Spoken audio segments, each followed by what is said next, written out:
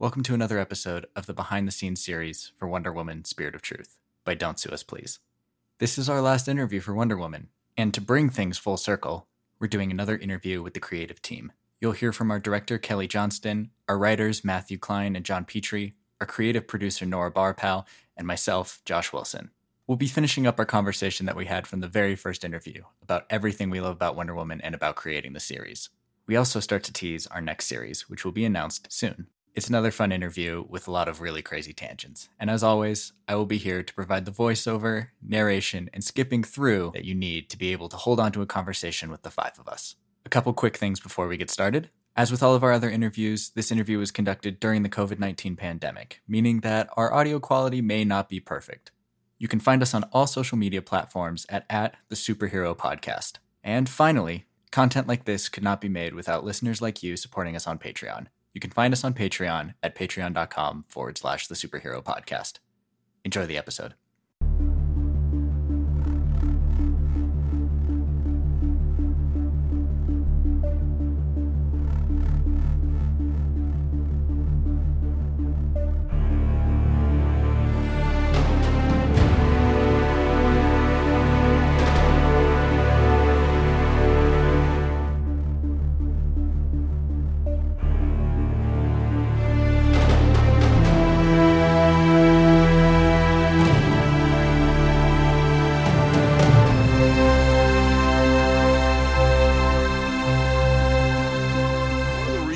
It didn't seem like it would happen is because we broke the script up. We did the first recording.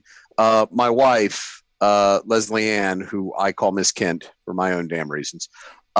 Miss Kent works at in a high rise, like 25th floor of a building, like on the corner of 6th Avenue and 42nd Street, but we could get in there on the weekend. And so we thought, well, this will be a great place to do the recording. It'll be comfortable.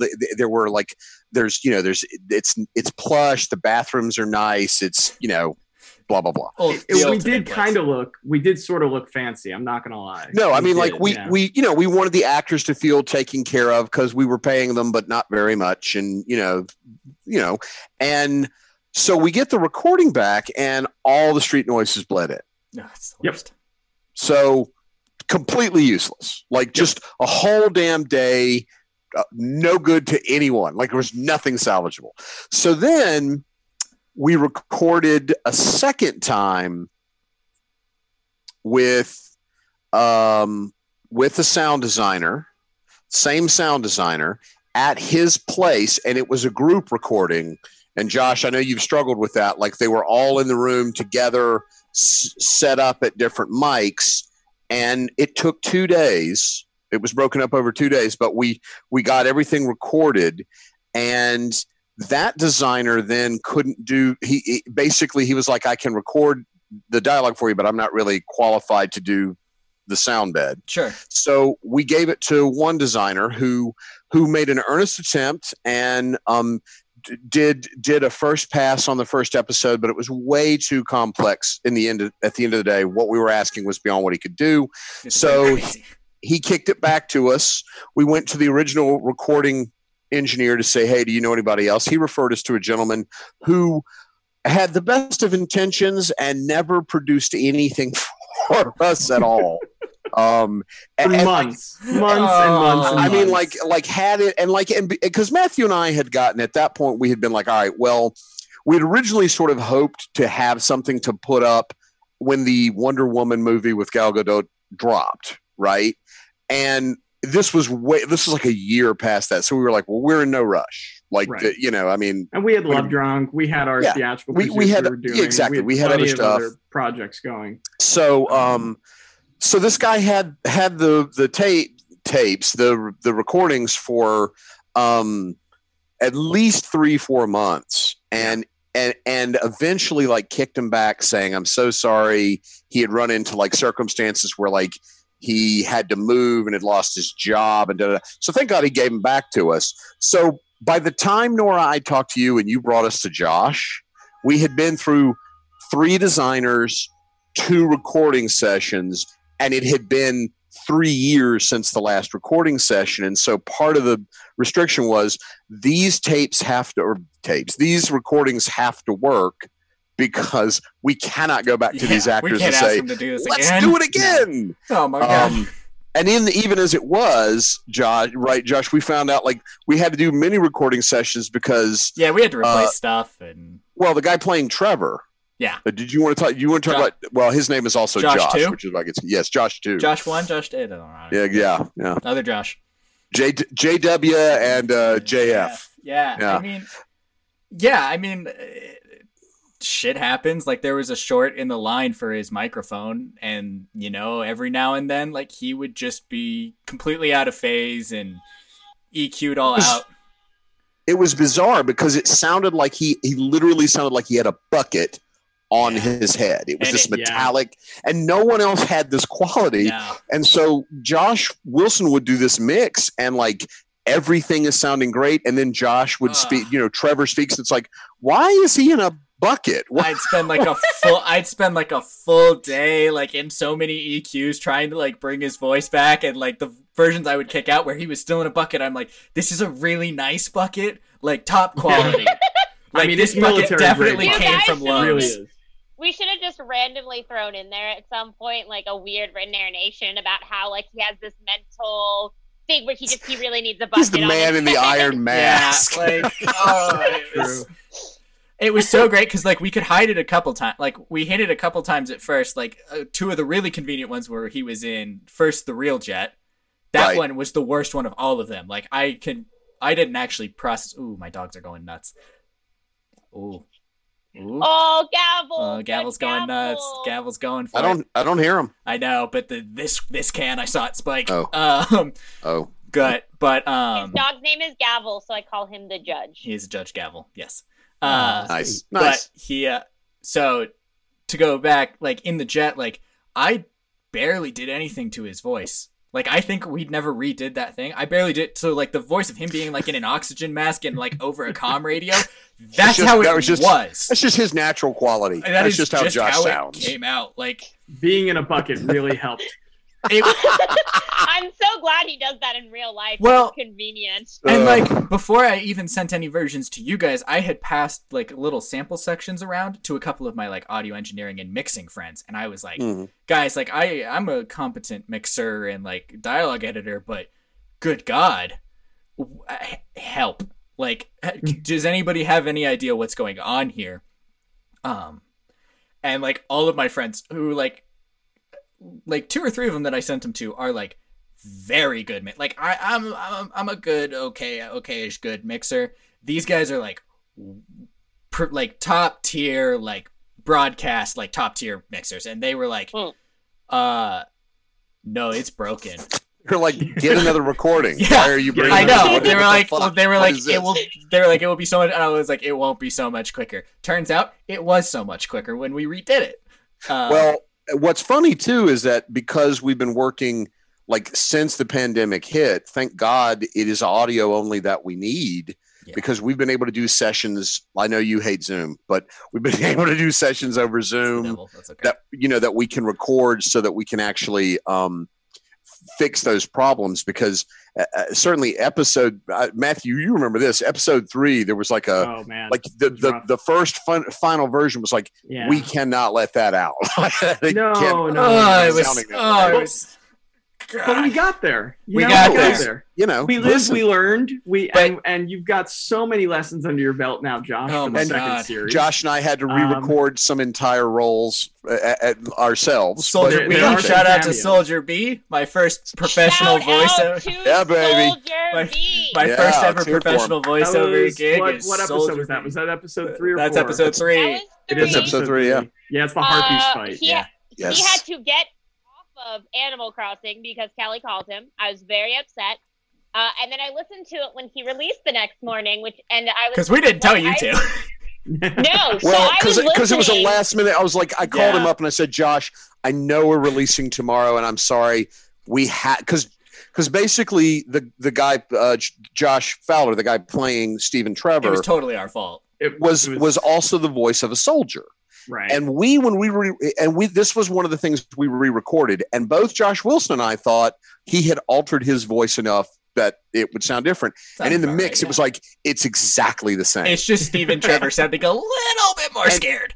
And the Why problem is Trevor suddenly also, yeah, exactly. Well, guy, and because in the third episode, you two know that like it jumps from their fight, the soldiers are fighting the harpies, to Trevor is in the cell talking to Candy, and so like, and the last line of that scene is Trevor, or is the soldier, and the first line of the next one is Trevor. So it just sounded like it was the same guy, and I was like, Josh, I'm sorry, you have to. I was like, either you can do it or I can do it, but we have to pull out the voice, like And then I had to write Josh Fowler an email and say, hey, dude, I'm sorry to not give you a better heads up, but we just did it. Now, I'm sorry. Yeah, I mean, like now on the other hand, it's like we didn't take you out of Trevor, so it's not like we're punishing you. You know, Stephen Trevor is the main source of the biggest argument John and I have ever had in our friendship. Oh, go ever. Sound off. Tell this story. This story right now.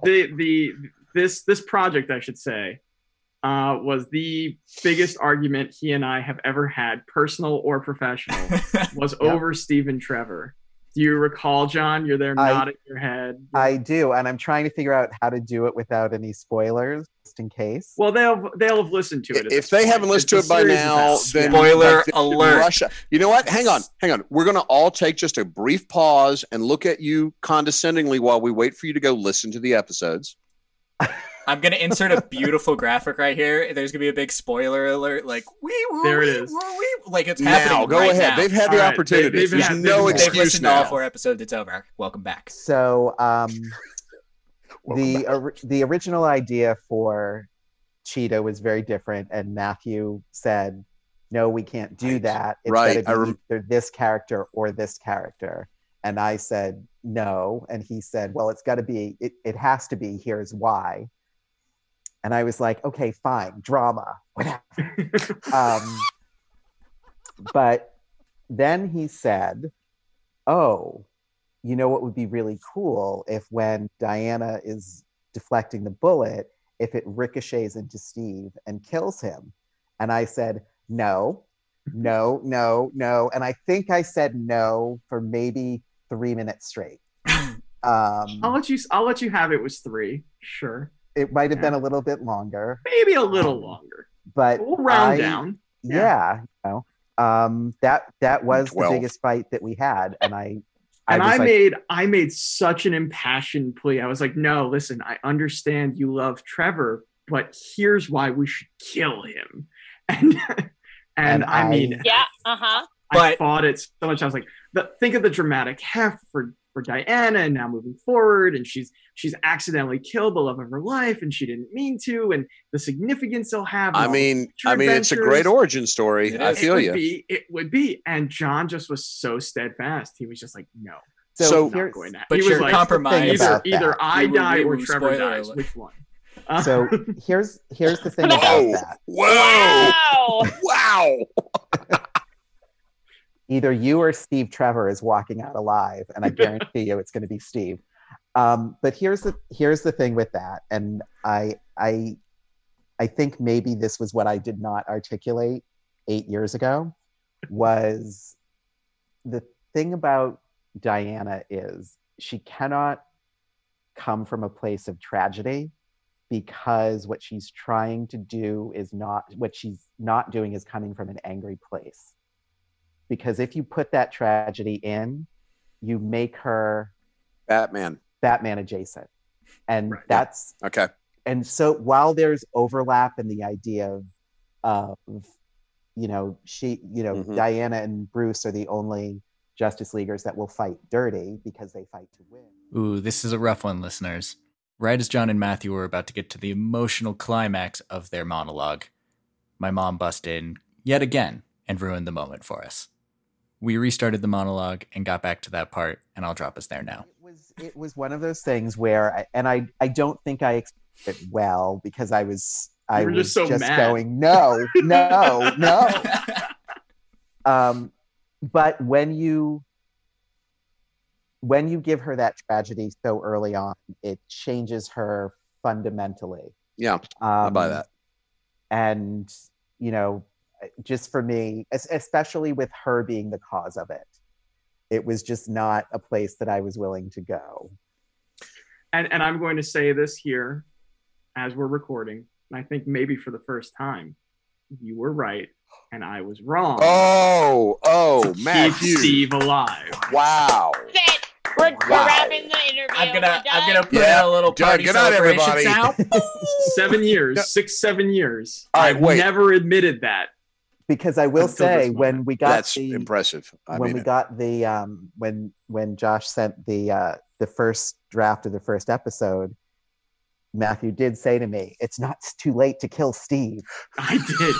You're damn right. I did. You're damn right. Now, hang on a second. I'm back, listeners, and this time with a spoiler alert. Our director, Kelly Johnston, spoiled both the Wonder Woman movie and our next series, so I'm going to skip past that now. Before we knew that it was like a fake out, what did you think? Were you mad? Were you? Well, I was mad, and I did actually shout no in the theater. He did. But I was there. I will say this. It came from a different place for me. For me, from that portion of the movie, it was actually important because in that movie, in that telling of Wonder Woman, Diana had never seen someone die. Right. Until that's a good point, man. I hadn't thought about that. No, she has though. She saw her. Until they within the world of the movie. Only during the world of the movie had she seen someone die. That's correct. Yes, that's actually a really interesting. That is the movie. The movie explores that in a very interesting way that I don't know that it hits home on the first watching. Too is like when she sees Amazons die on that island, it is her first experience with death. Up until then, it's essentially a fairy tale from the gods. Yeah, because they've been there for 3,000 years uninterrupted. Her whole life, she's never had to experience loss. She's never had to experience death, and you get to do that. And on some level, we get to explore that a little bit here with our story, in that we really looked at Diana as somebody who has the purity of someone who has not necessarily had their beliefs challenged, right? Mm-hmm. The idea of deceit, the idea of betrayal, the idea of quite frankly, of dire consequences to her actions that are unintended. These are all things that she hasn't really had to experience much in our world of Don't Sue Us, Please yet. Yeah, and that was part of the real fascinating thing, just from a pure storytelling standpoint and exploring the character and how you introduce someone to that. For me, it was the scene between Hippolyta and Trevor in the second episode in the cave, where she says, Diana has never known anything but love, and I don't know that she can handle what's out there. And it's sort of that thing of, imagine how different the world would be if we only loved each other, which is, to us as humans, is such an odd concept. And yet here is this entire island where it's like, oh, we just all love each other. We may disagree and we may be angry, but we all love each other. Well, I think that's the scene. I think that's the scene you and I spent the most time on in the entire series.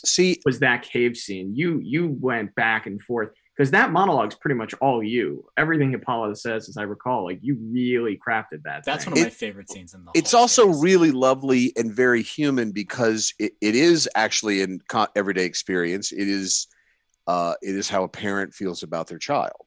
Right. Like it's very, and like what's beautiful about it, guys, is that it is like, in that sense, Hippolyta is, of course, Diana's mother, but there, it's on this mythological scale. They've been there isolated for 3,000 years. She's only known blah, blah, blah. But the truth is that, like, you have a child, and, setting aside wildly dysfunctional not I'm not saying that doesn't happen, but, like, in general, you have a child that you love and you care for and you protect. And the moment you send them out the door to not even kidding, public school, they have only known, in theory, love and support and the lifting up of family. And they now have to go out the damn door and deal with the everyday heartbreaks of the world, which we all do. And that's like being a parent, that is heartbreaking and terrifying. And it's hard to do. That's why there are helicopter parents that hover, that, they can't. And I think it's lovely because while it does ring true in this fictional world, it also just rings true to anybody that has been certainly from my perspective, a parent. I'm like, yeah, I know exactly what that's like. I'm not an Amazon living on Themyscira. I don't want to let bad things happen to my children. And it's why her anger and her fear that leads her in the final episode. Yes. And basically invade the United States. You understand, because it's her worst nightmare as a parent has come to pass. She's watched her child be harmed. But I think that is a particularly tricky needle to thread. And I thought you guys did a really masterful job of bridging the genuine concerns that are just human, regular concerns into a world where it doesn't read small and it doesn't read ridiculous. I buy it.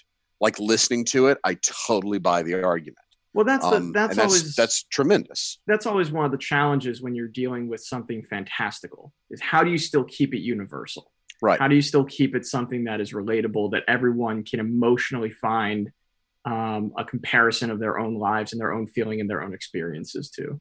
And it's a fun challenge when you get to play into this world, but it's also why the idea of comic books and the storytelling therein has survived for over 80 years at this point, right? Because they are able to do that. It is the folklore, it is the mythology of modern times. America. Yes, it absolutely is. And so the beauty of it is it's a challenge, and at the same point in time, it's there because it's been going on for 80 years at this point, and it will be there if you let it be there. So actually, I have a question, Josh. Yeah. Are you a nerd? Yes. Are you a fellow nerd? I am a fellow nerd. A fellow nerd. Excellent. So this is the first time we're meeting, just so everybody knows. Yeah. I'm staring at everybody's eyes in the little things as if I'm having a conversation with you. Yeah. I mean, it's the way it's weird. It's the way it goes. Okay. So good to know I'm not crazy. Were you a Wonder Woman fan? So yes. Okay. Not I will say before this, I was a pretty average standard nerd. I didn't dive really deep into that world. I had seen most of the DC movies, all of the Marvel movies, and I had seen read a couple comic books here and there, and I'm a big nerd for a variety of things, and I really love this sort of world and storytelling. But I will say, it really made me laugh because when Nora takes me along to places to meet a variety of people, I never. She's hella good at it. She's very good at it. Props, she's hella good at it. And I've known Nora for a hot while, and every time I meet a new person with Nora, it's always a very different experience. And it was no different when I met you guys. When I walk into a tiny little cram diner in Midtown Manhattan. That'd be Andrew's Coffee Shop. Little plug for Andrews. Shout out, sponsor us. You're our favorite. We love you, Andrews. We do. Good prices, also, decent grub. If you live in New York and want to support a local business, definitely get a gift card from them because we love them. We do love them. Yes. And we need a place to meet when we all go back to New York. We do. Damn right. Hey, the first place when we're all back in New York, the first place we're going to meet is... See you at Andrews. Yes. See you at Andrews. We'll take the We'll right. see y'all at Andrews. Yeah. Come join us. God, I'm actually looking forward to that. I ain't lying. Oh, my God. Sorry. I'm looking You're forward good. to it. So when I met you two, I meet Kelly, he's got all of his superhero, related comic book pins on his suit lapel. And Matthew, who looks exactly like he does right now, totally unassuming. I'm like, oh, and I was like, Kelly, you can see, has got the nerd branding. And then, so I'm talking for a little bit, and Matthew just slides a stack of comic books about yay big across the table. He's like, here you go. And I'm like, what? Okay. Yeah, baby. Okay. And in my head, you spend so much time just reading people when you go to all these networking events, and you're just like, who are these people? And in this capacity, who are these people that I might be working with? I was like, I really appreciate that. Looping back to the question you asked way back before, I was like, you know when you just like meet like nice and good people and you just want to do a cool thing? Like that's kind of how this started. Like not only did I like really like the concept of a cinematic adventure for your ears. And I read the. You know what? You don't need to put quotes around my brain. No. We love this phrase. That's not great. Disparaging. No, it's this great. This is really like boom. No, it was a chance to use my voice actor, my VO voice. Soldier 2, Soldier B cameo. Soldier B. Now Soldier B has to be in everything we ever. Oh yeah, like just in the background somewhere. Hold on. It was at this moment, listeners, that Nora's dog threw a tantrum. And we had to wait for that to end so she could come back to the recording. I'm going to start us when she got back. So I am looping all the way back around. Like, I wasn't, like, the world's biggest nerd. But I was pretty... He was, just not for Wonder Woman. Yeah, I'm nerdy about plenty of things. But I will say, as I have progressed through working on high-budget fanfiction, and for not only Wonder Woman... But the next couple of series that we got planned dive so far in, and the God. Research that I've had to do, I'll tell you what. The third one is so damn obscure.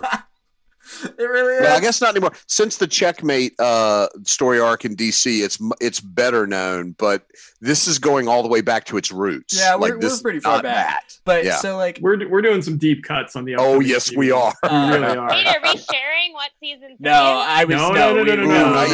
We're just. We were just saying. I was just saying that like based on what I have, like what the research that I've been having to do, and the fact that I'm working on all that stuff now. Like you gotta be a nerd for that stuff, you gotta know. And like, I am really. We could tease a creator of it.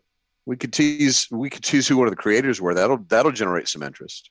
You mean Mr. You want to tease who one of the creators? I'm deferring to Matthew knows better than I do about where the line of what is okay to say and is not. So I defer to him. I mean, if you're posing a question to me, you're welcome to answer it. Go ahead. I'm saying that the third season, one of the creators, is my understanding of the subject for a third season, is the king of comics, Mr. Jack Kirby. That's true. We are going into some Kirby verse there. Yeah, and that for anybody that knows comics, that is it. Like I would perk up instantly. Like really, that's intriguing because Kirby was great and did some funky ass shit. Well, I think that's really cool too. That we're showcasing. You have your bigger name superheroes with somebody like Wonder Woman. Yeah. And then even in our audio, like even in the advertisements, we have the Flash with Booster Gold. But then, you're going to get into like the second series is someone that, I had no idea. I'd never heard of a B-lister, solid B-lister is a lesser known, but John found a phenomenal story for this character out of his passion and his so which good. Is exactly what fanfic is. Yeah. And that's the so I have And actually on that, part of the charm of this, and we didn't mention it before, but when Matthew, when I came back to Matthew and said, hey, what about a podcast of this? And then we started talking about what would a podcast look like. One of the things that we determined early on was one big name superhero. Like originally we weren't thinking of the story arcs as seasons. We were thinking of them joined together, like 6 story arcs being a season. Yeah. But in that light, like one big superhero that everybody knows. Mm-hmm. And then the other 5 are much more obscure characters from the same universe that are great. And either they haven't gotten a chance to show up in the spotlight or they're just not very well known. And I personally love that idea of, it's kind of like this is the video gamer in me nerd thing. Way back in the dark ages. So Nora, no joke, you and you, Josh, are not probably going to understand what I'm talking about. Do you, Matthew and John? It's you guys, not an unusual occurrence. Do you ever listen? It's not unusual for anyone to not understand what I'm talking about. Do you guys remember Myst, the video game? Yeah. Nope. MYST. All right. Nope. It was one of the early computer games where you were problem solving, and it was like a very rich virtual world, and you were like exploring these different regions. And the bummer of the game is that once you worked through to the end, while you could still go back to places, it was places that you'd been. You couldn't actually explore these hints of a bigger universe that were implied but not there. And so one of the reasons I love the idea of using lesser known characters is it's a way of exploring a universe in ways like it's just areas that haven't been looked at yet. And I love that that's part of the goal here, you know. That brings me to a question. Are you guys considering writing original characters ever within these worlds? I think it's always up for discussion. Yeah.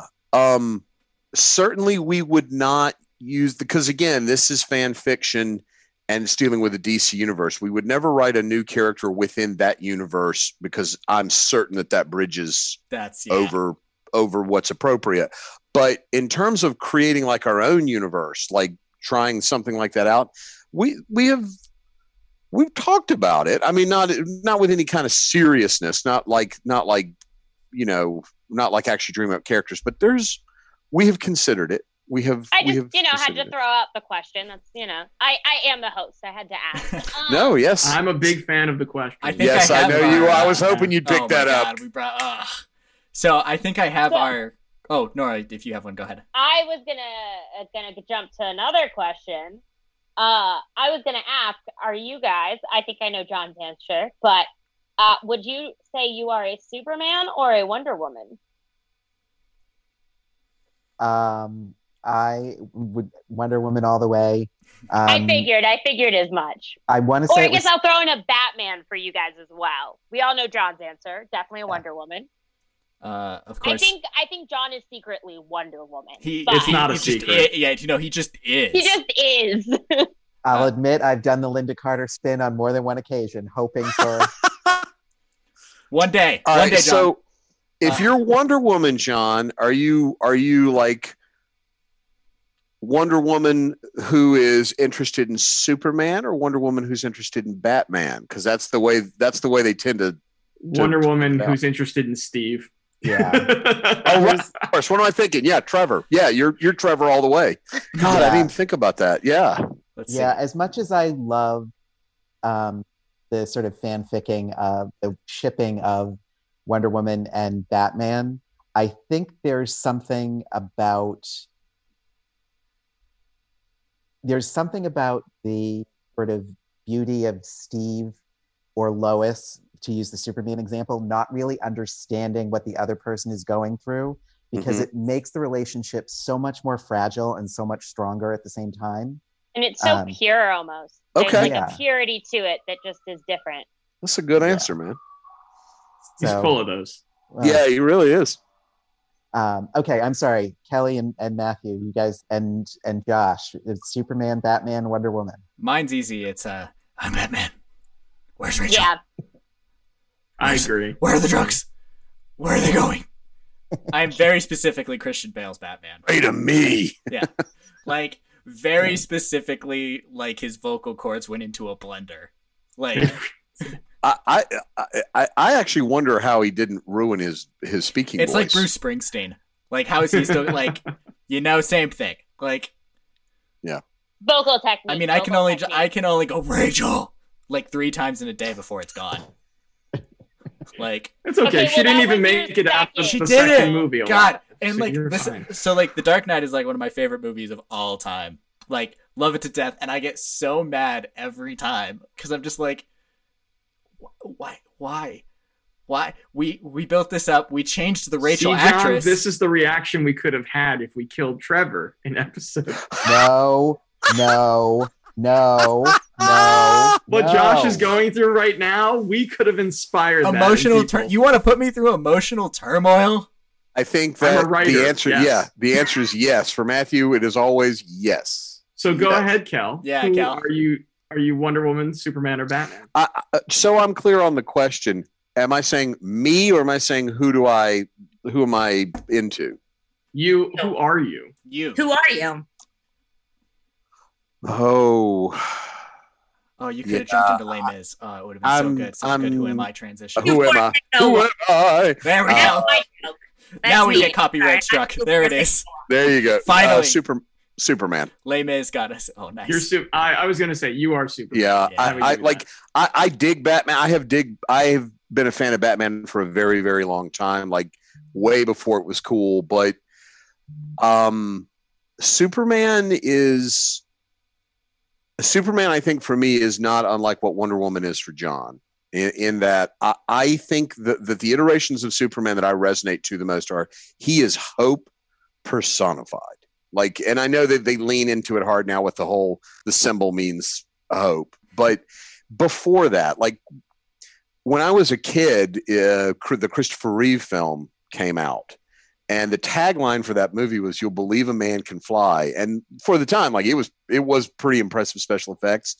But there's a moment early on when he first takes flight as Superman in Metropolis where he helps a girl get a cat out of a tree. You've seen the movie. I'm sure you remember it. And at the same time, he's foiling like crime. And I'm like, yeah, that's Superman. That's Superman, right?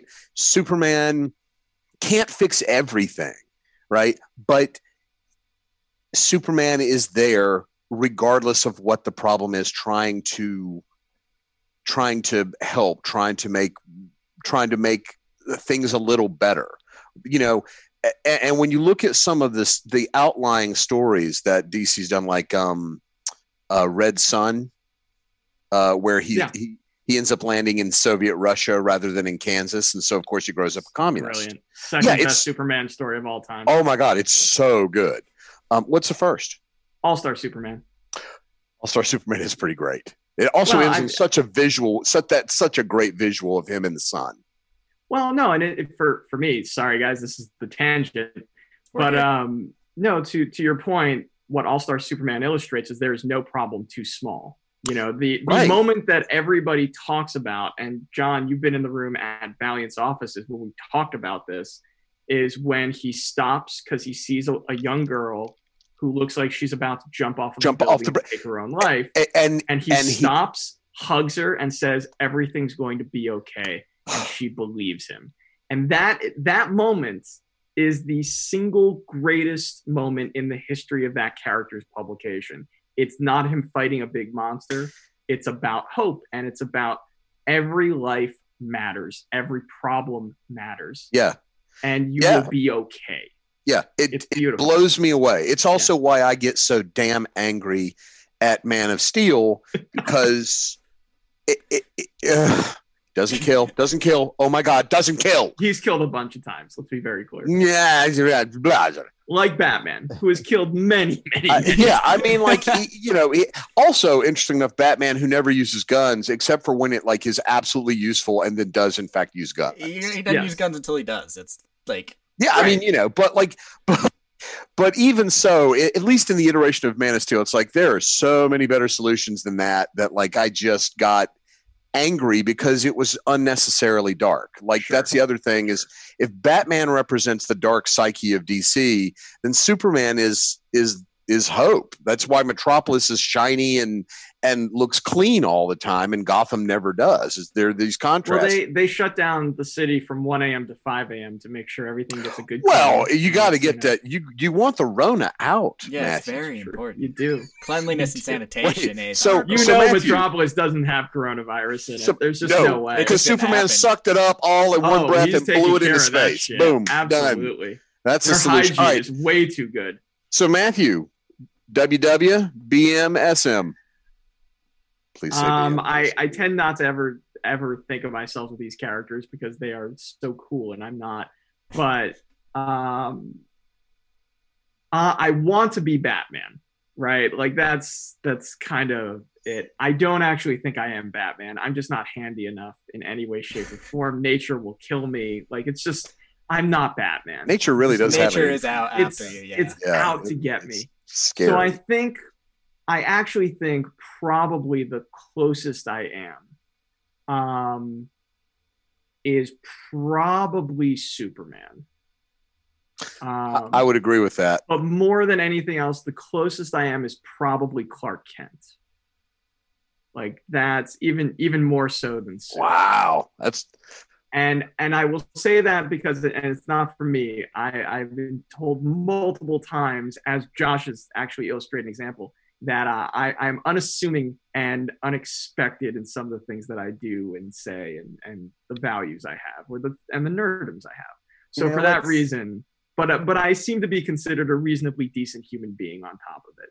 So probably Clark Kent / Superman. I just realized Clark Kent. I didn't get the glasses memo that all of us are wearing glasses. I missed the memo. Yeah. Nice, Josh. Batman doesn't wear glasses. For the record, though, if I were gonna say like actual who we are, because that was a narrow field. Matthew, if you're not the question, and God knows, I think you probably would be. My anger issues, sure. Oh, just that and like, you know, the ability to appear at like, I happen to think the question is very freaking cool. John, you're Wonder Woman. I don't even know why we need to talk about it. Yeah. Like done. Done. I think Josh, you're Green Lantern, but you're Kyle. You're Kyle Rayner. He's Kyle Rayner. Yeah. Yeah, I would agree with that. Figure that. And Nora's Oracle. Yes, exactly. Nora's Oracle. Nora is absolutely Oracle. And Nora, we will get you a reading list. I promise. Yeah, it's not an insult. It's actually a lovely compliment. It's great. Birds of Prey. We'll get the Gail Simone run, right, John? Like we'll make this happen. And if for myself, I'm Plastic Man. That's why I always get you Plastic Man comics. I appreciate that. Oh, you can. I love Plaz. I think Plaz is like one of the most interesting characters that has not really been given any kind of a reboot. Well, maybe season 6. Oh God, yes. Oh yes. Anyway, so I'm gonna throw a little button in here. You know what I love about the fact that in the next sort of seasons we play with minor characters. I was at a Comic-Con. Shocking. And I was getting say it's not so. Tell me it's not like our job or anything. As Wonder Woman though. That would make my life better. So here's the thing. He cosplays as She-Hulk. There is a reverence I have for Wonder Woman that I cannot cosplay as her.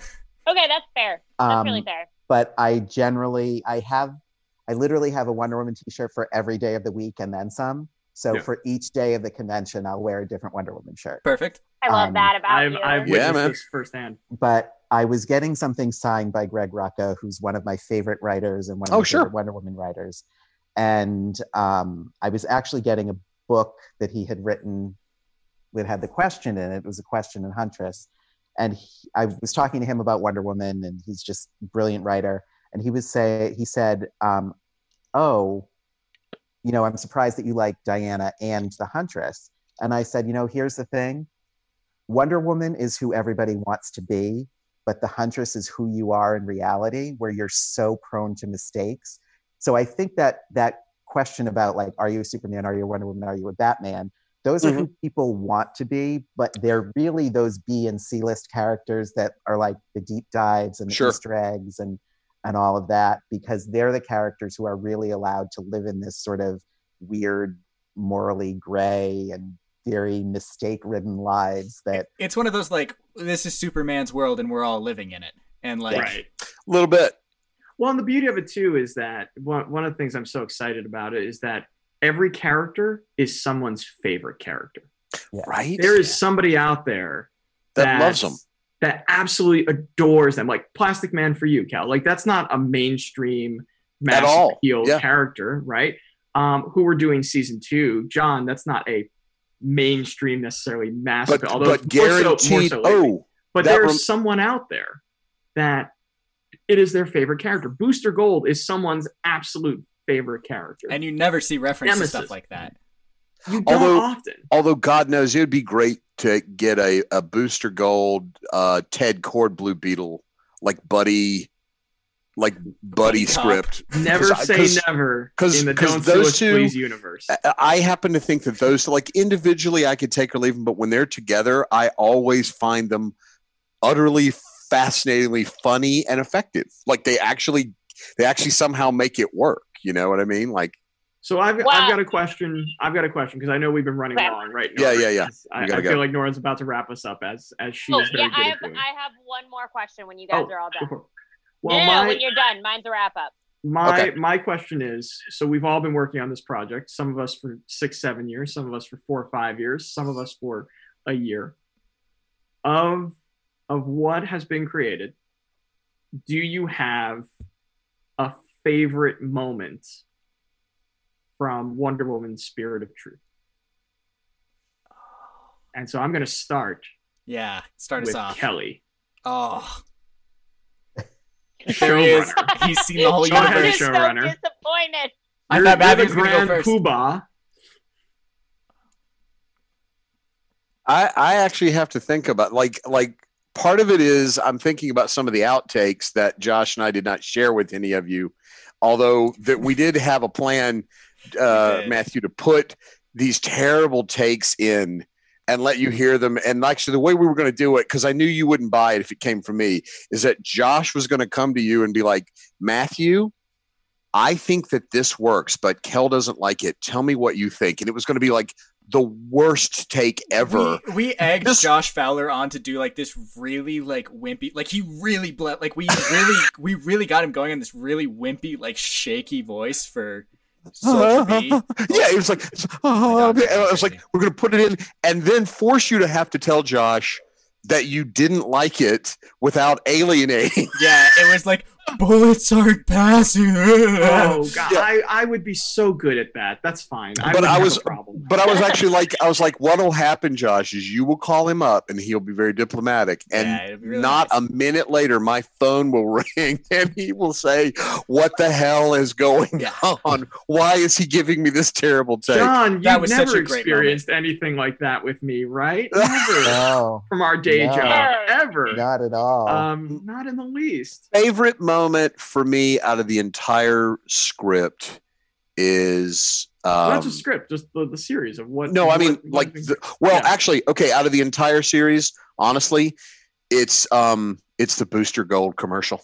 Really? I think that is. I want to be clear. I think the entire story arc is amazing, Josh. I think you did great work, guys. I think it's a lovely script. I think the actors bring it all over the place. That's Soda Cola, right? But the Soda Cola commercial with Gabe. With Gabe playing Booster Gold. He brought it. Gabe, who I don't think knows anything about Booster Gold. Nothing. Completely. Like I heard it and I went, that's fucking Booster Gold. And it's so Booster Gold to know nothing about Booster Gold. Right. And with the music that you put on it, Josh, I'm like, it's exactly the way that commercial sounds. Screaming rock in the back.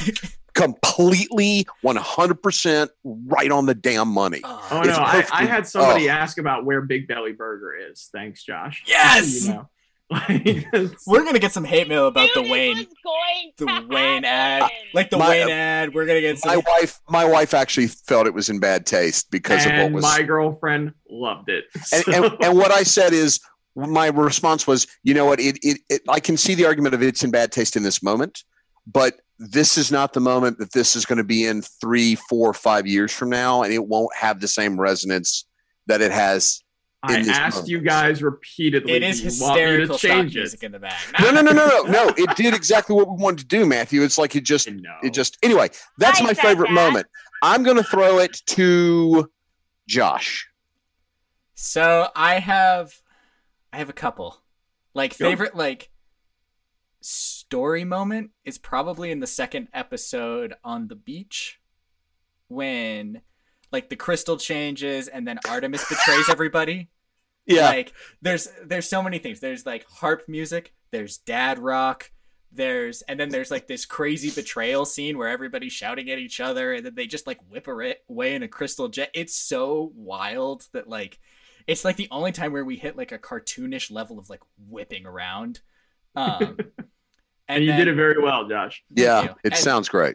My favorite moment, it's a slight anecdote, but I will make it quick, is my favorite like technical moment was the harpies. Because like, so when we were talking about like how to make the sounds for this, you guys weren't particularly specific or like very demanding's not the right word. Specific is the right word for like exactly what you wanted for the sounds. Like you would say, we want a door opening and you should walk in and this is where you are. But it wasn't like, we want this door opening and it's this year, this specific spec. They're coming from this direction and doing, it was nothing like that, you know? But when we were discussing the harpies, Kel, you were very specific because you were like, I just imagine they're flying. They've got these huge wings, and these big feathery wings, and like it's bouncing off their like metal art. It's all of these like, and there's bullets flying in every direction. So I think the longest time it's ever taken me for something in the series was to get the harpy wings. It took me about a week because I kept trying. They're really pronounced. Well, can I tell you? Like they're so great. Well, and because I was sitting there and I was like, how the hell am I going to get harpy wings? So I tried a million different things. Like I look like a moron when I'm recording things. Like I'm like waving around baking trays and like brooms with holes in it. Have these videos and images and text messages. Yeah. So I just look like a moron when I'm doing this sort of stuff, which is fine. I accept that. But I couldn't get the sound of it right. And so like I was because I was like, I was like, these harpies in my mind are like 7 or 8 feet tall. They're looming. Their wings are like 12 feet wide. Like, and you just need the sound of like air going past you, you know, like as they're flapping their wings, and they just need to be scary. And I couldn't get it. And one night I went out one night with a couple friends to the bar down by NYU, and we were sitting, and I was asking them, and they're all sound designer, musician people. I was like, how do you get the sound of giant wings? And we sat there, we brainstormed over like a beer of nobody had any idea. So I get home, right? I am angry at this point. Like this is like, we're like on day 6 of trying to make these damn wings. I am so upset. And I get home and I go to make my bed. I grab the bed sheets and I whip the bed sheets to like, make them lay nicely across. And it goes, he calls me. I called. That's exactly the sound. I was going to say, like, how were you like communicating this on text to Nora? So then imagine. I think he picks up his phone and he's like, "Oh my god!" So then imagine me the next morning takes every piece of fabric in my apartment, lays it out in my living room, and spends about 2 to 3 hours at different velocities and strengths just whipping sheets around. For like 3 hours. Like comforters, sheets, a second comforter, towels, shower curtains, like dish rags, like of every size and variety. And then like compiling all of those sounds and going through them for a whole day. And finally I heard it and I was just like, if I have made any sounds in this whole thing, it's these damn wings. And that is my pinnacle. And then also like I got really emotional a couple weeks ago when I finished it's in the final fight scene. Like the orchestra really like starts to scream in. It's like, spoiler alert, when Diana gets back up, I basically took the main theme, the Diana theme that I wrote at the beginning, which is the intro and outro, which will be the music that you hear at the beginning and the end of this. And I slowed it down to like quarter time. And just with all of the brass, and it just punches you in the face as she gets back up. And I noticed that. Wild, like if you know it, it's like an actual emotional moment. Not just because I'm like, oh my god, I'm finally finishing this damn series. Also, like this is such a big moment, and it's finally. We also got into an argument about this. About what? Which part? About this moment, the brass. Oh yeah, we did, because I said the French horn is the best instrument for this moment. I got very angry, Kelly. You should have been there. I'm sure you did. It's a Hans Zimmer level of French horns that hit you at the ending. It is. It's pretty awesome. See, I wish I'd known that, Josh, because I would have then put a note in saying, Josh, cut the wings. Sounds too much like sheets. Yeah. Just to fuck with you. Now that everybody knows what it is when they hear it, when you go back, you're like, oh, it's just this idiot in his Brooklyn apartment. Just... No, you know what? I guarantee you have to really be concentrating on this, because in the moment, they really do sound exactly the way you expect those wings to sound. Yeah. Like, just remember, Josh, you nailed it. 2 idiots in their parents' home created Superman. So don't you worry. This is true. This is true. I feel like that statement, though, just rings so true to Josh, and my input on this whole thing is just like a couple of idiots and this him in his Brooklyn apartment, me in my Manhattan one, and just like a couple of idiots in college. Like, not from where we're sitting. And then we made a thing. We made a thing. Wait, hang on. So John, now we gotta go. Now it's John's turn. John's turn. I think probably my favorite are any conversation between Diana and Steve, because there's something that's very sort of delicate and challenging and lovely about watching the two of them, about hearing the two of them discover what each other's worlds actually is. Mm-hmm. So maybe the end of episode 1, and then the scene in episode 3 in his apartment. Mm-hmm. Yep. There's something that's really sort of beautiful and delicate about this. We had a lot of fun. We had a lot of fun with Diana and Steve. They're great. That was our Gilmore Girls. Yeah, it's like that's really where we got into the banter and we really got to play. And Liz and Josh, the actors that played Diana and Trevor respectively, nail it. They're great. Like they do. I and this is the best compliment I can give her. But now when I read a Wonder Woman comic, I sometimes get Liz Kelly's voice. That's a hell of a compliment. Oh, yeah. I really do. I really do get her voice in my head. She will be so stoked to hear that. John, I'm actually curious. Did you like the theme that I did? Not only, I mean, Diana's theme, which is like the main theme, but also the Diana and Trevor theme. Yeah. Because it it pushes through. Did you like that one? It's lovely. Very much. It's the only one. So in all of its appearances, except for the very end of the 4th episode, it is all live musicians. Really? It's the only one. So like I'm playing guitar on it, and then my old undergrad college roommate is playing flute. She's a beautiful flute player. And then my other close friend played marimba on it. And then so all of the other versions of it, like, so the first version is what we recorded in person. Mm-hmm. And then I asked them to do a bunch of variations of just like ad-lib stuff. And all of those ad-lib stuff got cut into as that theme evolves to like the final scene, it takes all of those and it stacks them. So if you listen, it just, oh wow, it evolves. Okay. I tried to stack it with their, like, as their relationship grew, like the orchestration of it also changed. I wondered what you thought of it. That's really cool. Yeah. The music is so beautifully mood setting, and I don't know anything about music beyond like playing trombone for like a year. I don't have that vocabulary. Yeah. But when I hear it, I'm like, oh, this is perfectly fitting. This is the sweater that you find that, like, oh, this is the most comfortable thing that I own, and this is why, because it fits me perfectly. That's the music. That's nice. Cool. I like that. Okay, Matthew, your favorite? Mr. Klein. I have two. One is the first scene of episode 2, Hippolyta and Diana in their argument. Nice. Yeah. The actors just absolutely brought it. They did. For that one. It's one of those things, like, I remember John and I writing, I was like, oh, this could be really good. It's like usually I'm very self-deprecating and I hate my writing, as Kelly and John will attest to that tremendously. But that was one of those few times I gave myself permission to be like, no, this could be really good. This could be really good. And then I listened to it, and it was really good. And again, Liz Kelly and Heidi Armbruster, and Heidi, bringing it, man. They bring I mean, they're throwing some bombs at each other. Yeah, man, and it's heated. Like it's not. Heated. It doesn't feel. Hippolyta. Sorry, is it Jess also? No, not Jess. Heidi. Heidi plays both Hippolyta as well as Philippus. That's right. Yeah.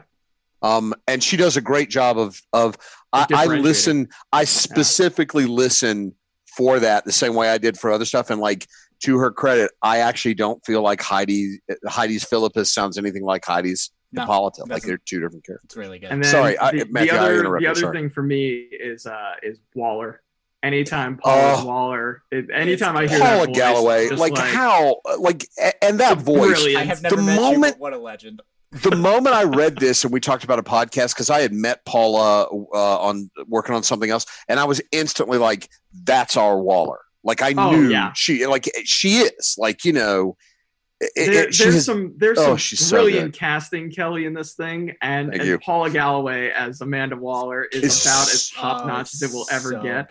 I have gotten more people like texting me about who did you get to play Amanda Waller? She's amazing. Because it's like, yes, that's exactly what Amanda Waller sounds like. Yeah, that first scene of her interrogating Diana in episode 2, and when she runs down the whole Shakespeare in a Park kind of thing, it's just like. I think my favorite. That's it. I will replay that every now and then. My favorite bit in that is when she has the box brought in and opened in front of Diana with the kryptonite, and Diana's like, "Well, this is lovely. Is it jade?" And she's like, "How you feeling?" You know.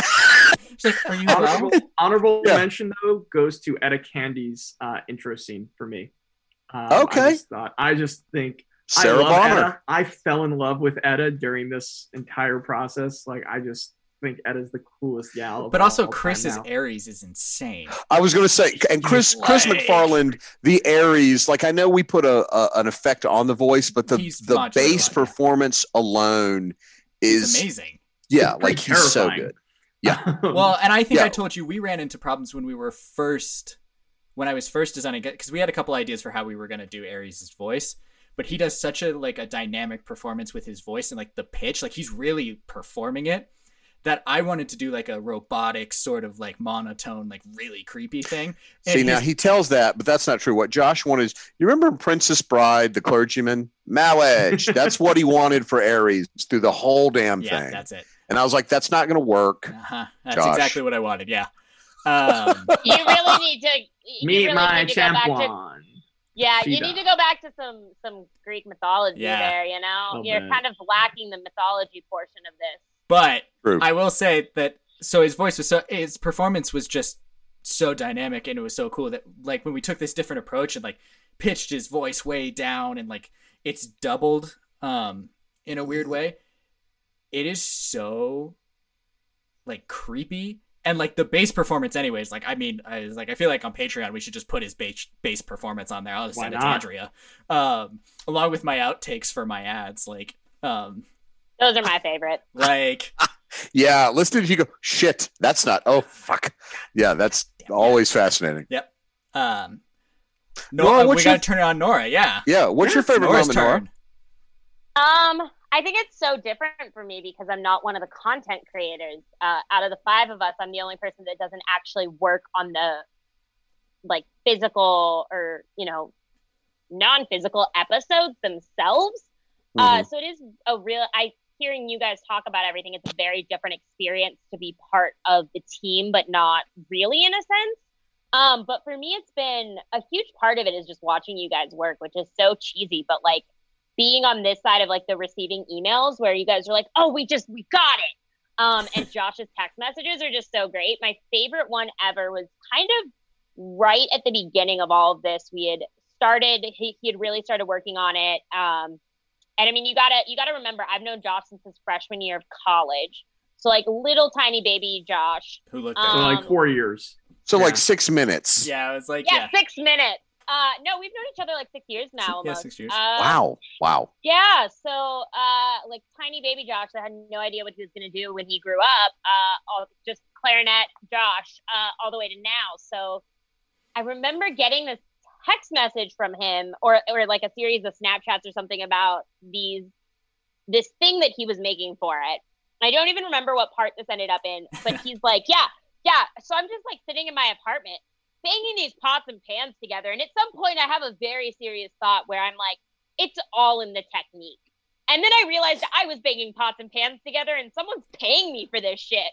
And I was just this is a real thing that happens. I was like, I have said to myself a couple times, like when I was like making the sounds of a sword fight and I'm banging pans together and I was like, that's what it was. Yeah, I was like, no, you see, if you hit it at this angle versus this, it's different. It's a technical thing. Like it's based on your technique. Oh, and yeah. Then you hit your pans together, you sit there, you go, yeah, and then you go, I'm an idiot. God, your parents are going to listen to this podcast and be like, what? I know. He's doing what? Yeah. My neighbor. My neighbors know what I do, and they're confused about it. Like, yeah, you got to remember this is all taking place for those people listening and watching this. We all are New York people originally, before We are all now in our separate places before the Rona. And New York apartments are very close together.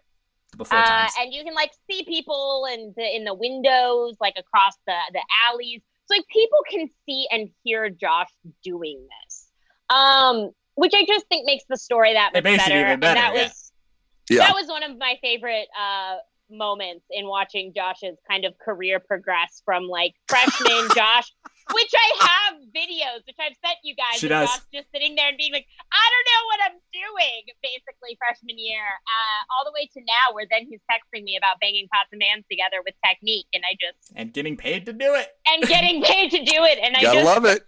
I'm so proud, but also horrified. Listeners, this was a long tangent about all of us thinking that Nora is the podcast mom. It went on for too long, and I'm going to save you the trauma of listening to it. I have two parts to this. How has our relationship as a team evolved throughout this, and what lessons are you guys going to take going into the next season? I'll take it. I'll go first on this one.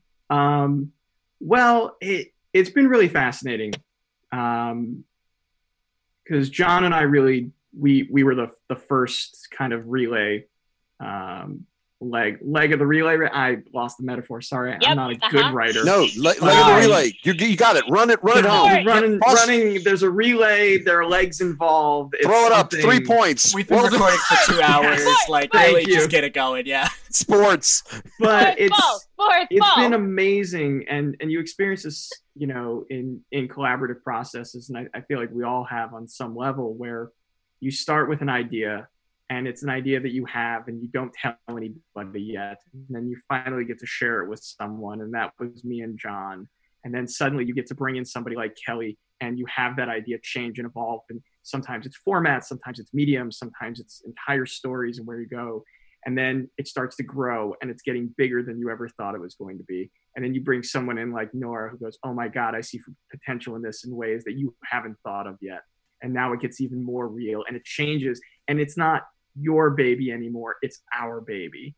And then you bring in Josh, who takes it to a whole different level and brings a whole new voice.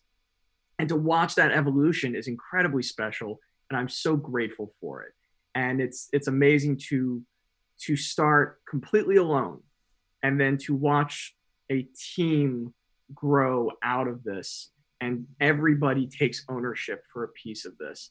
And everyone is invested, and everyone believes in it, and everyone thinks it's a project and a story worth telling. And that's really lovely. And to have that bond and to grow that bond, I think that's really been, the coolest thing. And just the lessons I've taken from this is to be more specific for Josh in writing sound effects, for sure, and locations. I like the way you did before. And also, sorry? I said I like it, but either way. But yeah. Either way. You swing either which way. I do. But there it is. That's what it is. There it is. On the internet, ladies and gentlemen. That's forever. Take it out of context. Go. Take it out of context.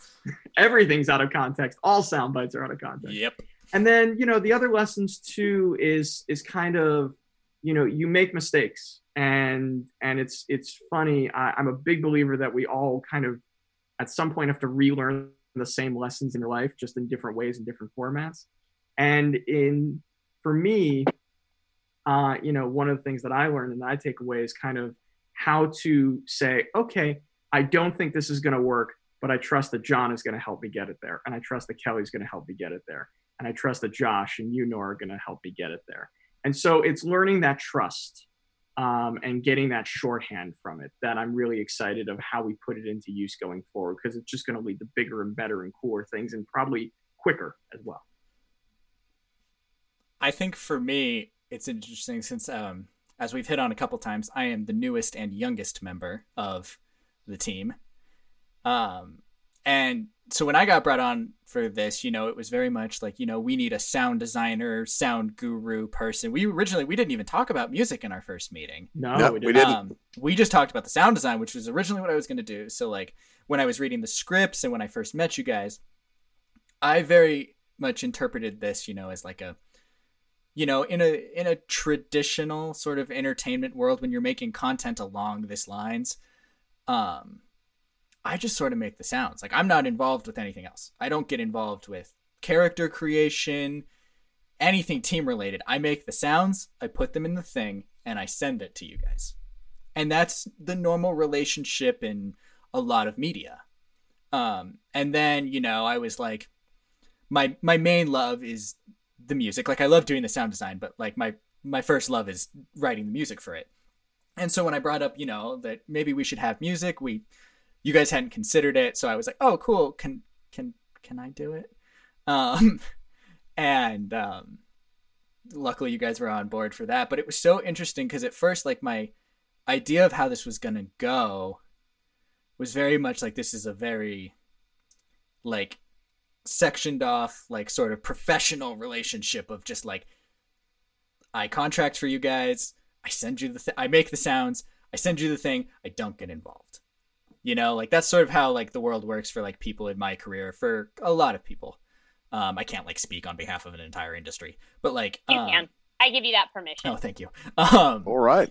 But, like, as things progressed and, like, as we grew closer, just because, you know, I like you guys, like, a lot. And, like, as it progressed, I was like, oh, I'm really getting involved with, like, I just want this to do well for everybody involved. Not only do I like the story, I love the people who write it, the people who are working on it. And I was like, I just want people to like it and work on it. And I was like, now I'm, like, involved and, like, invested in it, just, like, emotionally, which is something that I was, like, not at first fully anticipating, but it was just like, I just love working with you guys as a team. Like, at first I was just like, okay, I'll send you the things, you'll send me some notes back, I'll make some revisions, and then bingo bango bongo, we have an episode. And it's very much, it's not like that. It's much more organic when we make it. You know what I mean? Like, we have spreadsheets. To Nora's complete and total ire, we have spreadsheets, but God knows half the time we don't use them. I know. I'm gonna murder you, like, and it'll be justified. Like, Kelly will just text me a note. I put my notes in the spreadsheet unless I text them directly to Josh. Exactly. And, like, yep, I'm learning Slack. I'm getting We're there. learning. We're But, getting like, there. Yeah. it's one of those things. We just got it. It's so interesting to see, like, a team evolve. And, like, now, like John mentioned in the first part, like, I hadn't met John up until this point. And, like, now it's just, like, a new, like, John is the primary writer on the next series that we're doing. And, like, well, now you've met him. So I know, and I love John. It's great. And, like, it's very exciting, and it's like a really cool relationship as a team that I was not expecting. Like, we've just all kind of grown close. Like, we will just text memes to each other. Like, we will text work things. True. And, like, there's, like, in between a 30 and 45% chance that it will just turn into memes. And, like, as much as it's like, oh, we're derailing for a second, like, our 2 hours of recording this has proven that we just derail. Cannot handle it. Like, that's what makes this a little bit more real, you know? Like, we're making these big, like, high budget, like, superhero stories that are like jets ripping over your head and huge fight scenes and full orchestra music. And then it's just like, no, it's just five dudes.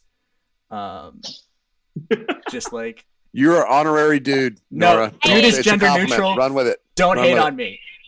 Don't start me. All right. In this context, dude is gender, but it's just like, you've been duded. You've been duded. It's just like 5 people. Like, we just kind of nerd out, and I just kind of make some weird noises and send it to you guys, and in the end, we're like, people listen to it. And so it's so weird to just, like, even though I'm on the tail end of this, to, like, see what you guys have been through. Like it's almost like, it's like 8 years. That, like, this whole thing's been on a journey. I've only been on this for, like, 6 months. And, like, wow, it's really weird to, like, see where it's come, and I can't even imagine what it's like before, because this whole thing just sort of exists, like, in my head for the most part, and I'm just like, it Josh, that is the whole world. I know. It's like, we're all fake. You're all simulated. It's a simulation. I actually agree with you, but go ahead. Yeah. But it's very interesting to see, like, how we just sort of, how things are made in a different context, you know? Like, a lot of the times you see, like, these huge superhero stories, like when you think of, like, a Marvel movie, there's like 800 people in the post-production department for a Marvel movie. Like there's like 800 of me working on that. Like that's insane to me when there's just 5 of us making this, and it takes longer, but like when we do stuff like this, I mean, it reminds me like just when we get to sit down and chat for a couple hours, like it's so much more real and authentic in that way to me. Like it's just a fun, nerdy superhero story that we're making because we're nerds. Yeah. That's it. I'm horrified that someone manages 800 of you, but okay. Yeah. 800 is an exaggeration, but it's a lot. That's my worst nightmare. John. John. John. John. So generally, writing is a very insular thing. And shameless plug, I've had 2 books published. And so the thing about it is you sort of do this thing and you bring it to life, and then you rewrite it, and then you you write it again, and then you write it again, and you give it to an editor, and an editor goes, okay, here's some notes on it. This certainly, especially working with Matthew and Kelly, the sort of editors are right there. And as Matthew, to do a callback, you just sort of have to give them these words and trust that they're going to tell you, okay, what story are you actually trying to tell? Because you told this one, and did you mean to do it? Because if you didn't, you need to rewrite it. So really for me, this is this sort of collaboration of working together is really lovely, because normally it's, you know, a keyboard and a computer screen and just going, I need a thesaurus now because I've used this word 8 times and I need another one. Hard yeah, I certainly, Josh, just so you know, I've been given the note on more than one occasion that I lack direction when I'm saying a sound or a sound effects. So I will try to correct that. The sound is a sound effect. The sound you layered, it was hilarious because the sound you put in for the next series that you put in the little spreadsheet were the sounds that I was working on that day. Like nice. I feel like this is this the opening of it, Josh? Yeah, is this the beginning? Yeah. Well, I feel like this isn't spoilers. I'll cut this section out if it is. But like, you were like, tarot cards are thicker than playing cards. I had just gotten tarot cards in the mail because I knew they were thicker. So I was like, we are in sync. Called me about it. Oh, wow. That's fantastic. Yeah. He spent hours. That's what you want. You can leave that in. That's not spoiler enough. Hours. That's okay. Yeah. It's intriguing. For those tarot cards. I did. I had to find the right It's thing. a tease. Hours. I heard about Doctor Strange? Hours. They're doing Doctor Strange. Yes. Well, thank you. Thank you for that. Yeah, so really kind of sort of coming together in this trust of that person knows what I mean, can read my mind, and then you're like, actually, they don't know what I mean and they didn't read my mind, but they made it better. So I'm just going to go. That was my intent all along. Perfect. Love it. Mine is very much a, I hope you like it. Kelly, over to you. Didn't Kelly already go? Or did Matthew go? No, I went. Matthew started. You guys are the same person. Yeah, basically. Yeah. You know, for me, there's a couple of things. The first thing is that when we talked about actually doing it, and I agreed to be showrunner, I didn't actually, and I don't know how many people do that don't go like through a training for it. I didn't understand exactly what that would be, what that would mean. I knew I would direct the actors vocally, but I didn't realize like you're shepherding this thing along, and weirdly, what is interesting to see is levels of involvement at different times differ. So when it starts, like in the beginning, it's Matthew, it's John together scripting, like, and that's where the majority of focus is for the writers, like they're creating it. Sometimes I get involved in like helping break the story or not, depending. But then once that's done, it's handed over to me.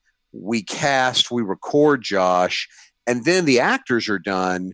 But then it's you and I playing with like, okay, what does it sound like? What is the world? How do we, what's the time? Sometimes stuff like, what's the timing on this dialogue? Yeah. Do we need to shrink it? Do we need to expand it? Yeah. And then once they start to take shape, Nora gets involved with, okay, so how are we promoting this? How are we getting the word out, et cetera?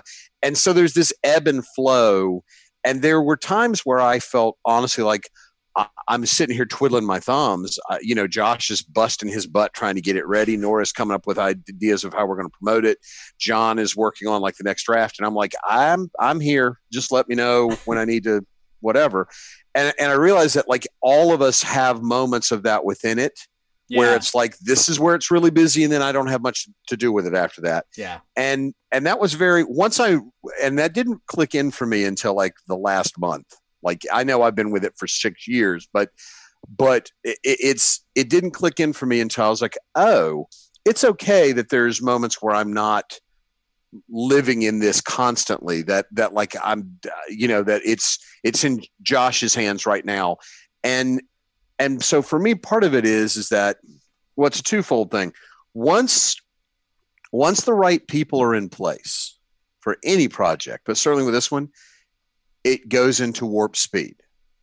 Like Matthew and John had the script, and then I got involved, and we languished like it was it felt like we were strolling, like we were getting stuff done, but it was just, we're just doing this casual walk. And it's 3 years, and Matthew's at the point of like, I'll believe it when it happens. And I'm like, I feel you. And like at one point we had put it aside and been like, we will get back to the podcast when it is convenient, when it makes sense. And all of the circumstances combined, not just finding you and Nora, Josh, but also the circumstances under which the world is in with the pandemic, all of a sudden it sort of freed things up. And, the amount of work that we have achieved among the five of us in 5 months is faster than the previous 5 years. Yeah. And the only difference, and this is no judgment, this is nothing to do with, like everyone that's been involved, whether they are with us right now or not, have been lovely to work with and have been supportive and have done the best they could. But it takes the right people in the right place in a team to all of a sudden make it, bam, go really fast and solid. And I feel like we found this combination. This kind of reflects what you were saying, Josh, of like everybody gets along and we like each other and it's a fun time. But I mean, it's reflective of like, look how fast we have moved in such a short amount of time.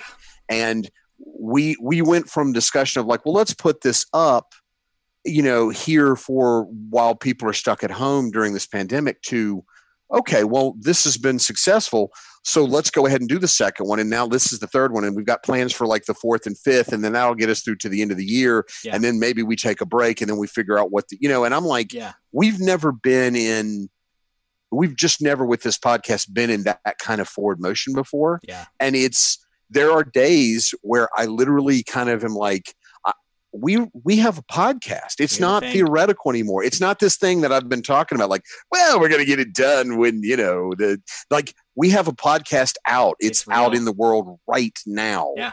We did this together, and it took all five of us for it to have, not to mention the 6 actors that were involved, not to mention the musicians, etc. I mean, but it took the 5 core members to like make this happen.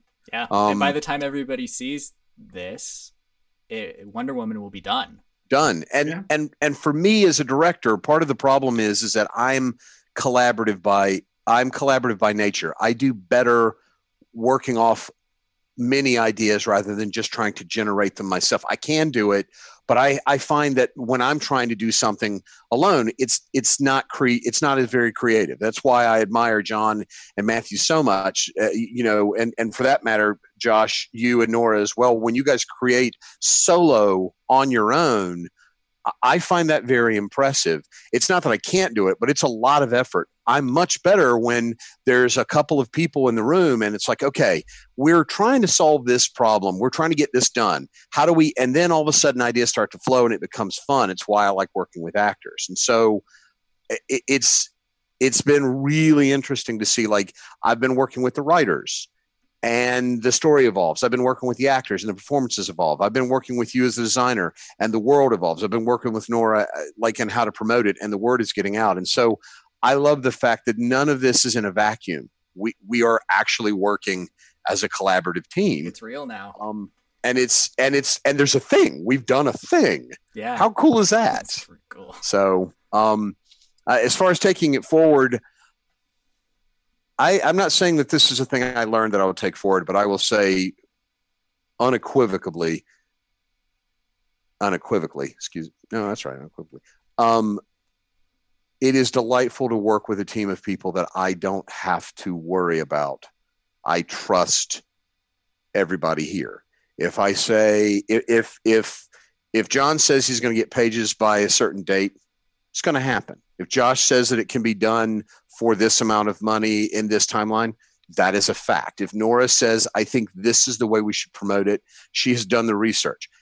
I don't have to spend my time second guessing the people around me. And I'm certain all of you have had the experience of being in situations where you were second guessing the people around you, and it's a fucking drag. So, thank you. You guys rock. It's great to not have to worry about stuff. And that, to me, is one of the reasons it moves forward. Everybody takes care of business, and look how fast we move. Yeah. So you guys rock. Thank you. Nora, did you go? Awesome. No, did you? Yeah, Nora. To say things? All right. You get to take us home. Yeah, just do it. Transition to the outro.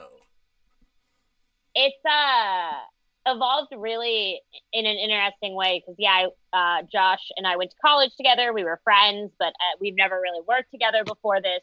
He briefly lived with me while he was finding a place in New York. And then I met Kelly through an internship I had my second semester of grad school. And he brought me a totally different project and was like, hey, I think you can make this happen. And so that's how this all started for me. And then we were actually working on that project and on the subway home from something we were doing on that project when Kelly was like, hey, I have this whole other project. And that's when then I was like, exactly right. I think I know a guy, having very little idea what Josh did. I just knew that Josh was at NYU and that for some reason I trust Josh completely. It's like, yeah. No idea why. There wasn't a ton of context for you to text me for that. There was no context. I did the music and I make the sounds, but not in this context. And I just really believed in him for God knows what reason. It was just like a gut feeling I had where I was just like, yeah, Josh is for some reason our dude. Don't know why. Don't know what drew me to that. Like I really, because I didn't know anything about his work really besides the fact that, he was at NYU doing music tech and that, he was a composer and I obviously heard him play clarinet throughout the years and guitar and whatever, but I really didn't have a ton of context and not for this because even as Josh has said, this doesn't exist. So I think that's kind of how this all came about. And Kelly told me very little about the podcast, was just kind of like, I have this thing. And I was like, well, I'm on board. I don't know what it is, but I, again, trust Kelly unequivocally for no reason other than I just trust him. So I think that's kind of how it started for me. And then Matthew got involved. We met with Matthew and then I eventually met John via email and now face to face kind of. And I think it's been really interesting for my particular position because it kind of never existed. Like you guys were kind of like, hey, we need this thing to happen. And we think somehow you're involved. And that was just kind of like what I've been doing for the last year is kind of being involved in this. I didn't know what I was supposed to be doing. Marketing was never, no one was ever like, hey, you're running the marketing. Or, hey, you're doing, and somehow now we have a podcast and I have a fake title that we made up, which is just the catch-all for everything. Creative producer really just means whatever no one else is doing or wants to do, Nora's just going to take care of. Sounds much better than Gopher, right? Sounds much better. It really does. So I think it's been interesting to watch that evolution of kind of this podcast and also this kind of position that I'm in with it where sometimes I'm, as Josh says, the head of marketing. Sometimes I'm producing or creative producing, whatever that means. Sometimes it's just making sure that things get done and keeping a schedule and setting up meetings and secretarial work almost and assistant work. So it's been really interesting to be involved with each of you guys independently and then as a group. So I think it's been really cool. I think going forward, just really the biggest thing I've taken away from this is like kind of each one of your guys' talents in like niche spots and being able to really play off of those and work with you guys in the way that's best for each one of you versus trying to set something up for like a general group. Always being able to only have 5 of us has been really great because we can really get into that. And so I think that's a big thing is moving forward, just being here to facilitate you guys in like the way that really is your niche kind of thing. And I'm really excited about that. Well, we're really excited too. We've got content coming every Friday still for the foreseeable future. Season 2 is in the works. And just keep your ears open, put your buds in, and don't sue us, please. Thanks for listening to another episode of the Behind the Scenes series for Wonder Woman Spirit of Truth. This was our final interview for Wonder Woman. Next week, we have a special episode with John's Comic Corner, where John Petrie, our writer, gives Kelly Johnston and myself recommendations on comics, and we discuss it like a book club. The following week, you'll have our new series, to be announced soon.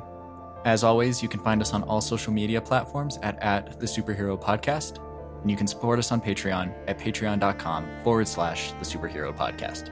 Thanks for listening.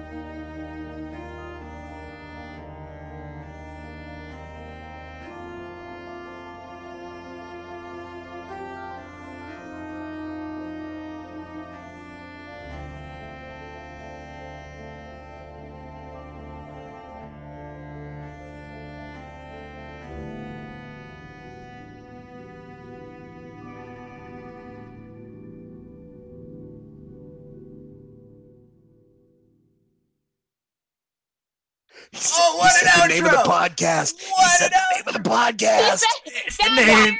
It's the name. Yeah. All right.